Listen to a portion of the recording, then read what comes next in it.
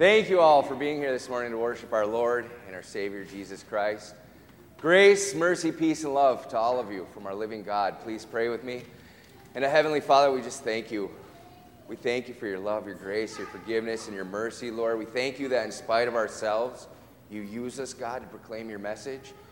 And Lord, we aren't worthy, but yet you say we're worthy at the same time. And so, Lord, we just ask for your help today. We ask for an outpouring of your Spirit. We ask that you fill this place and prepare our hearts and minds to receive your word. In Jesus' name, amen. All right, so before we get started quickly, I don't get the opportunity so often to be here, but I just wanted to say thank you to all of you guys for the love and support that you continue to show SOS. It's a miracle, the way that you guys care and give and provide for all of us. And so thank you again. And this morning I wanted to start with just a question, and it's a big question for right away in the morning. But it is, what are you willing to give up everything for? Right? And after all, what exactly is everything? And even if we can start to name the everything, the family, the friends, the career, our material possessions, our finances, then what would be the one thing that we'd be willing to give it all up for? So I had to think about that question, right? Maybe our children, maybe for our spouse. But what about Jesus? Right? What about giving up everything for the kingdom of God? So I'd love to stand up here before you this morning and tell you that without a shadow of a doubt, right now I'd be willing to give up everything. Right? Everything that I am, everything that I have to follow Jesus. But unfortunately, that's not the truth.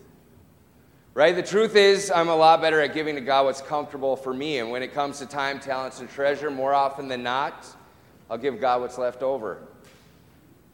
But if I'm feeling really, really spiritual, maybe I'll give that little bit of extra. Right? That extra 15 minutes in the morning of prayer and devotional time.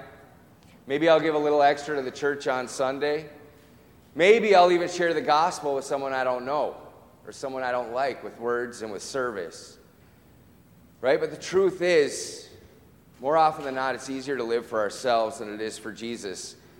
And sometimes I can convince myself otherwise. Right? I can do a few things, give a few things, share a few things, and maybe even love a couple people. And then suddenly I can lie to myself and convince myself that I'm really living for the kingdom of heaven, for the kingdom of God. And I'll even start to grade my own work. Right? Got another A+ in Christianity this week. Good job, Brody. Right? But seriously, am I the only one that thinks that way sometimes? That God's just up there with a big smile on his face because of all the work I've done lately? Right? And so I want you to notice that the first half of this word has all been about I. And that's not what it should be. It should be about him. So that's exactly why we need God's word, right? That's exactly why we need the quick hits from his text. We all need the red letters. And in our gospel text today, that's what we get. As Jesus is teaching his disciples about the kingdom of heaven, starting with verse 44, he says this: the kingdom of heaven is like treasure hidden in a field. When a man found it, he hid it again, and then in his joy went and sold all that he had and bought that field.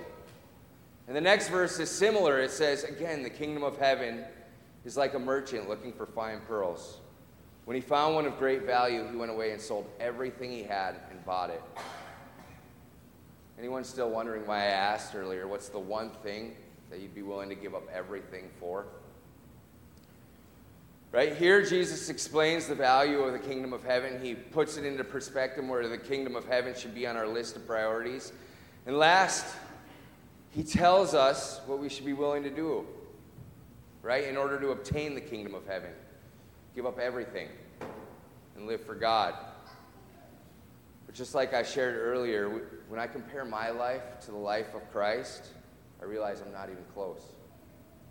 Right? That my everything doesn't look the same as Christ's everything. And then Jesus gives us one last parable about the kingdom of heaven. He says, once again, the kingdom of heaven is like a net that was let down in the lake and caught all kinds of fish. When it was full, the fishermen pulled it up on shore, then they sat down and collected the good fish in baskets, but threw the bad away.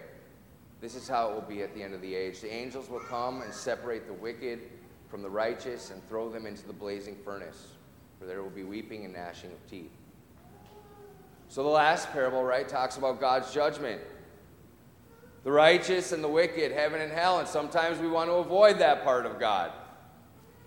Right? But I'm from the camp that believes you can't preach about salvation without talking about God's judgment. There is a judgment day coming, like Jesus promises here in his text. Hell for the wicked and heaven for the righteous. But here's the problem. I just openly confess to all of you guys that even in my good deeds, or the things that I do for God, I am still light years away from being righteous. Right? I'm barely able to give God something rather than everything. And on my list of everything earlier, there's even one thing that I left off that I didn't even think about in my humanness, right? My own life. As much as I want to live for Jesus, more often than not, I still live for me. I am so far from righteous. And the truth is, none of us are righteous. All have sinned and fall short of the glory of God except for Jesus Christ. And this is normally how I would read the text, but if you flip the parable on its head, which you can, there's one.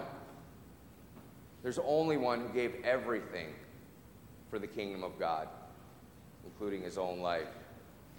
There's only one who kept every single one of God's commands, and there's only one who truly loves both God and neighbor of himself. That one is Jesus Christ. And instead of us trying to obtain the treasure, like was shared in the children's message today, Christ considers us the treasure. And he does everything for us that we can't do. Right? Only by faith in him do we receive the gift of eternal life. Only by faith in him are we offered entrance to share in his kingdom. There's nothing we can do, nothing we can give, nothing that we can say, and nothing that we can share that can fulfill for us what Christ has already fulfilled. Because of him, through him, and for him. For his glory. And after Jesus is done teaching about the kingdom of heaven, he asks his disciples a super important question, right? He says this, have you understood all these things? Right? They say yes. But then we get one more quick hit from Jesus when he says, therefore, every teacher of the law who's become a disciple in the kingdom of heaven is like the owner of a house who brings out of the storeroom new treasure as well as old. Both the Old Testament and the New Testament are promises of God's love for his people. Right? Both Israel and the Jewish nation and Gentiles alike are God's treasure. Old treasure and new treasure. And God's law was never designed to be harmful or burdensome. I grab a quick drink here. It gave the full description of how to walk in love. Right? It was given for our good and the good of mankind. The problem is it just couldn't be fulfilled or obeyed by us or on human strength.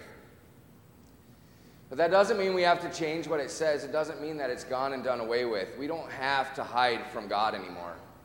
We don't have to change his word or alter his definitions of what's good or what's holy to receive God's love. In fact, just the opposite.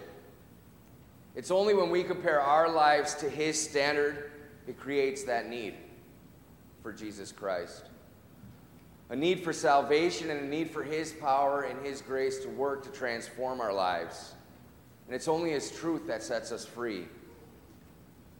And so I would challenge you that as Christians, we can't afford to abandon the truth either in pursuit of God's love. Right? Jesus says, those who are forgiven much, love much. And it's only when we compare ourselves to him that we know that we need to be forgiven much. Right? And it's only by his grace offered through his life, death, and resurrection that covers us when we fall short. The blood of Jesus is not wasted. It's our lifeline. And his power still lives. The kingdom is alive, right? And it lives in the Holy Spirit, which lives in us. I just want to share with you guys, my life didn't change because I made a decision to do better, right? Or to give everything I had to God. My life changed because of the gospel. When I fully understood that I had this treasure God gave everything for me. Right? While I was still in my sins and in my addictions and in my reckless living, God gave everything for me. He was the only one that could fully love me in that place. And he's the only one that fully loves us in our place. Every good deed or obedient action in a believer's life should flow from a place of gratitude, not a checklist. It should flow from a deep affection and love for what God has already done for us. And if we truly have love for God and for our neighbor, there will be an overflow, right, that pours out of our lives into the lives of others. Not everything has to be done tomorrow or next week. But I do want to bring up the question again. What are you willing to give up for God to further the kingdom of heaven? Right? Not because we have to, but because we love him. For him, through him, and to glorify him. The kingdom of heaven's been revealed through Jesus Christ. Right? And the gospel is everyone's invitation to participate, to share in God's kingdom, to eat of the fruit of Christ's work. It can't be earned, and it can't be bought. It's because it's already been bought by the blood of Christ. It's been paid for by our Lord and Savior, Jesus Christ. And so that's my challenge this week, right? To go in peace, tell the truth, right? But share God's love and the gospel with something else, with someone else. Because that's what will bring the change that we want to see in our world. So go in peace and share the good news. Having heard his word, we answer him in the silence of our hearts.